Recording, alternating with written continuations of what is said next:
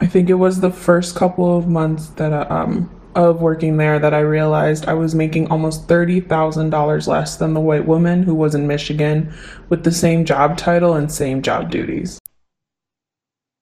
From a DNI perspective, I've really been able to dive into that world more recently. And being with that organization for 4.5 years has really helped kind of shape my view and has helped me really realize that, African Americans in general, but specifically for African American females, they don't have a seat at the table. I will say I'm from the South, and just a little tidbit. My mother, she was the first Black female firefighter in my hometown. So not only was she female, she was Black, the first one.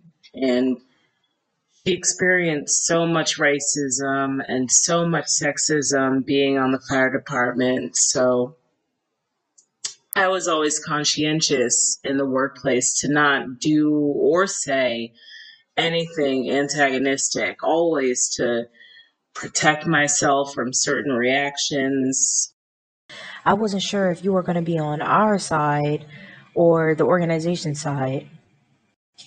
And when I say that that cut me deep, like I'm not even emotional when it comes to my job because it's just I've been called like I've been called a nigger girl, like I've been called everything. Um but for some reason that particular comment really crushed my soul because I felt like damn, I have to pick and choose. Like I felt like I had to pick and choose. So I do this investigation, and in my conversation with the African American nurse, she tells me to some form that you need to pick a side. As a black woman, you need to pick a side. I was really even hesitant about bringing this situation to HR's attention because I wasn't sure if you were going to be on our side or the organization side. In light of the protesting, they continue to say, well, your people keep looting and you keep doing, and your people, first off, stop with the generalizations and the victim blaming and all these other things and talking about things that you just have no clue. Like, you don't know where that looting comes from or the reasons that that stems and all these, like, it's not necessarily black people that's doing that stuff. So, anyways, it's a birthday, picnic, lunch, or whatever. And all the employees were coming in for lunch, and there were two black guys that were also coming in and picking up their plate. And the union president was like, "Don't forget y'all's watermelon. You know y'all like watermelon." And I was like, okay, it's my first day being here. Maybe you know. So I had brought it to the current union president's attention. Like, I don't know who that guy is, but the comment that was made was just completely inappropriate. It was disrespectful and just discriminatory. And he was like, "Oh, well, you should hear what they're saying about you out on that floor."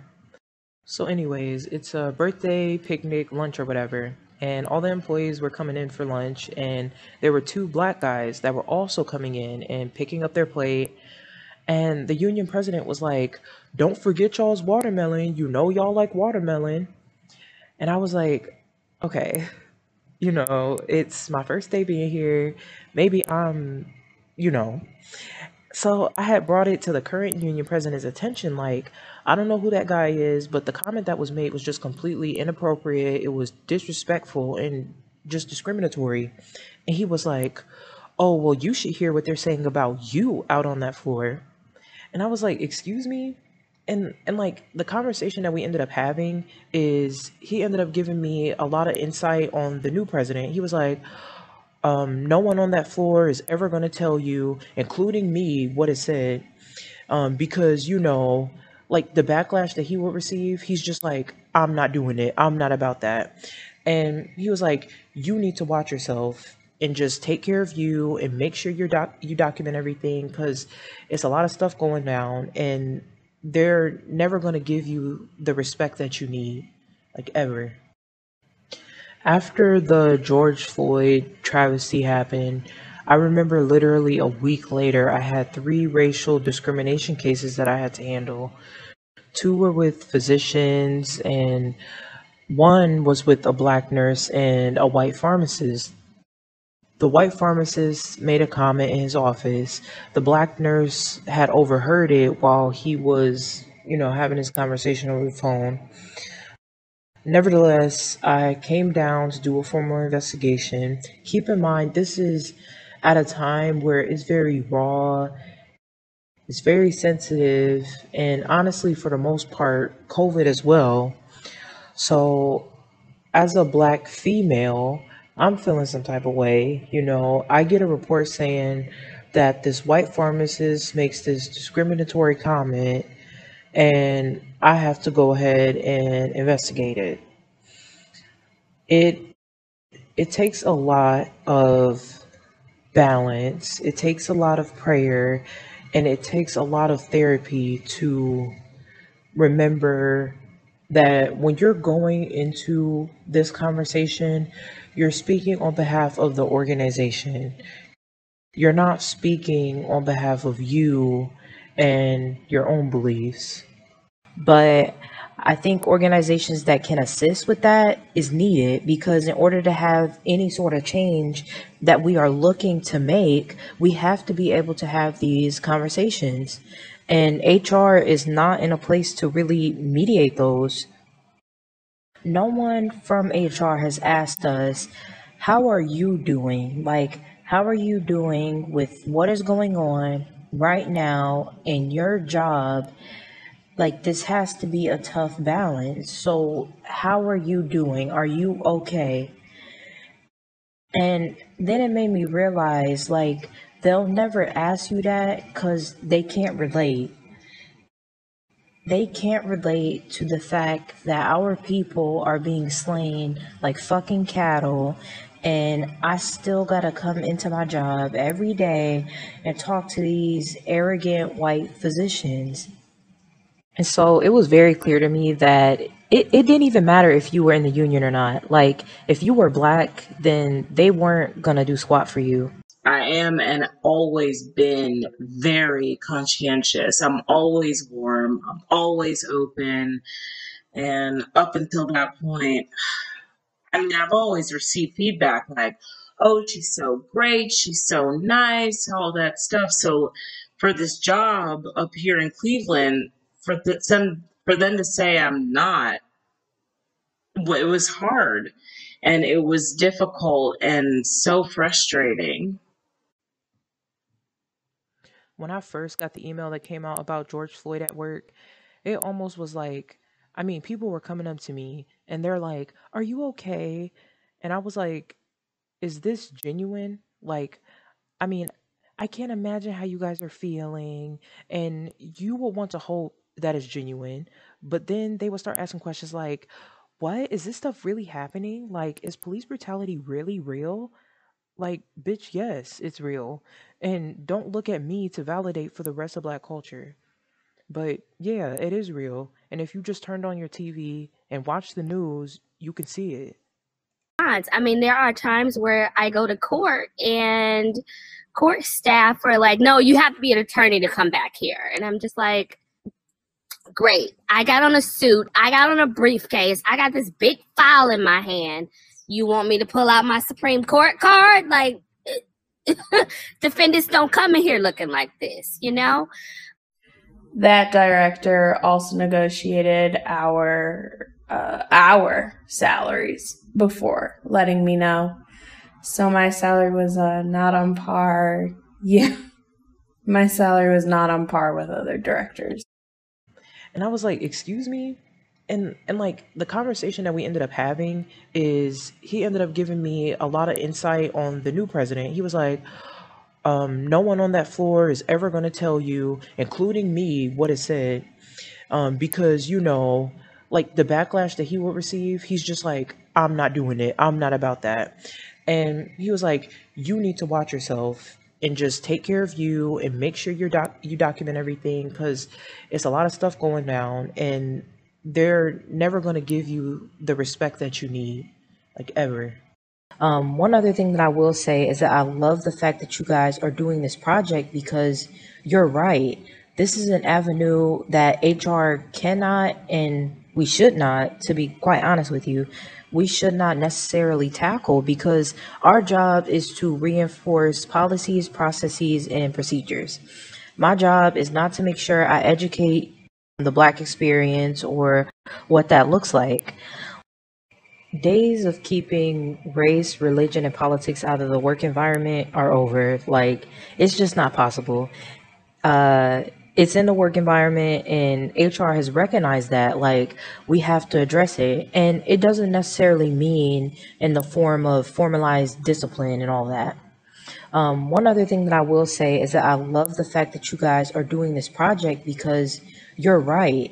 This is an avenue that HR cannot and we should not, to be quite honest with you, we should not necessarily tackle because our job is to reinforce policies, processes, and procedures. My job is not to make sure I educate the Black experience or what that looks like, but I think organizations that can assist with that is needed because in order to have any sort of change that we are looking to make, we have to be able to have these conversations. And HR is not in a place to really mediate those. Days of keeping race, religion, and politics out of the work environment are over. Like, it's just not possible. uh it's in the work environment, and HR has recognized that. Like, we have to address it, and it doesn't necessarily mean in the form of formalized discipline and all that. To me, that was probably my first real experience dealing with racism in the professional arena, right? Here you have, young Black girl, fresh from grad school in the HR scene telling middle-aged white men what they can and cannot do. And that didn't go over well for them. Um, and so it is my feeling that they did everything that they could to make that experience a nightmare for me. He hated me. I ended up finding out on my last day when I was leaving that he would refer to me when amongst his union brethren, he'd refer to me as nigger girl. She was a clear target because she was more of like a stereotypical Black woman, their idea of such. As a probation officer, probably 70% of the department, was Black. And then our clientele, probably 80 or 90% of the people were Black. So it wasn't that much of an issue in that part of my career. But now as an attorney,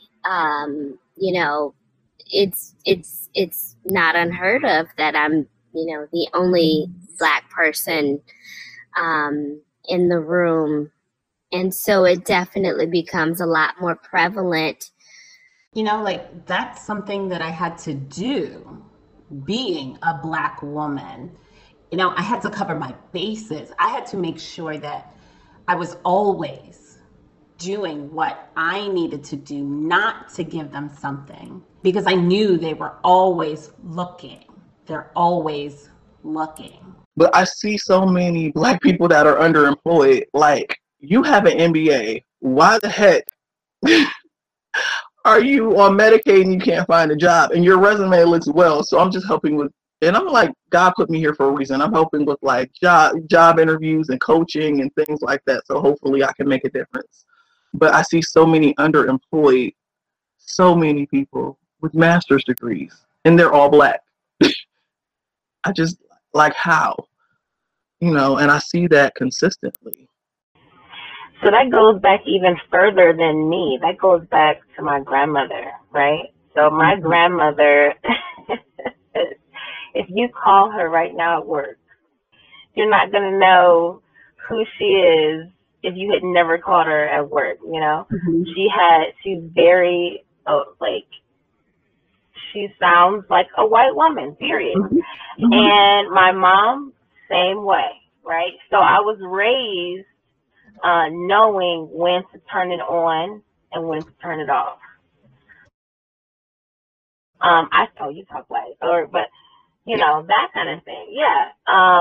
And I hated that. I really hated that.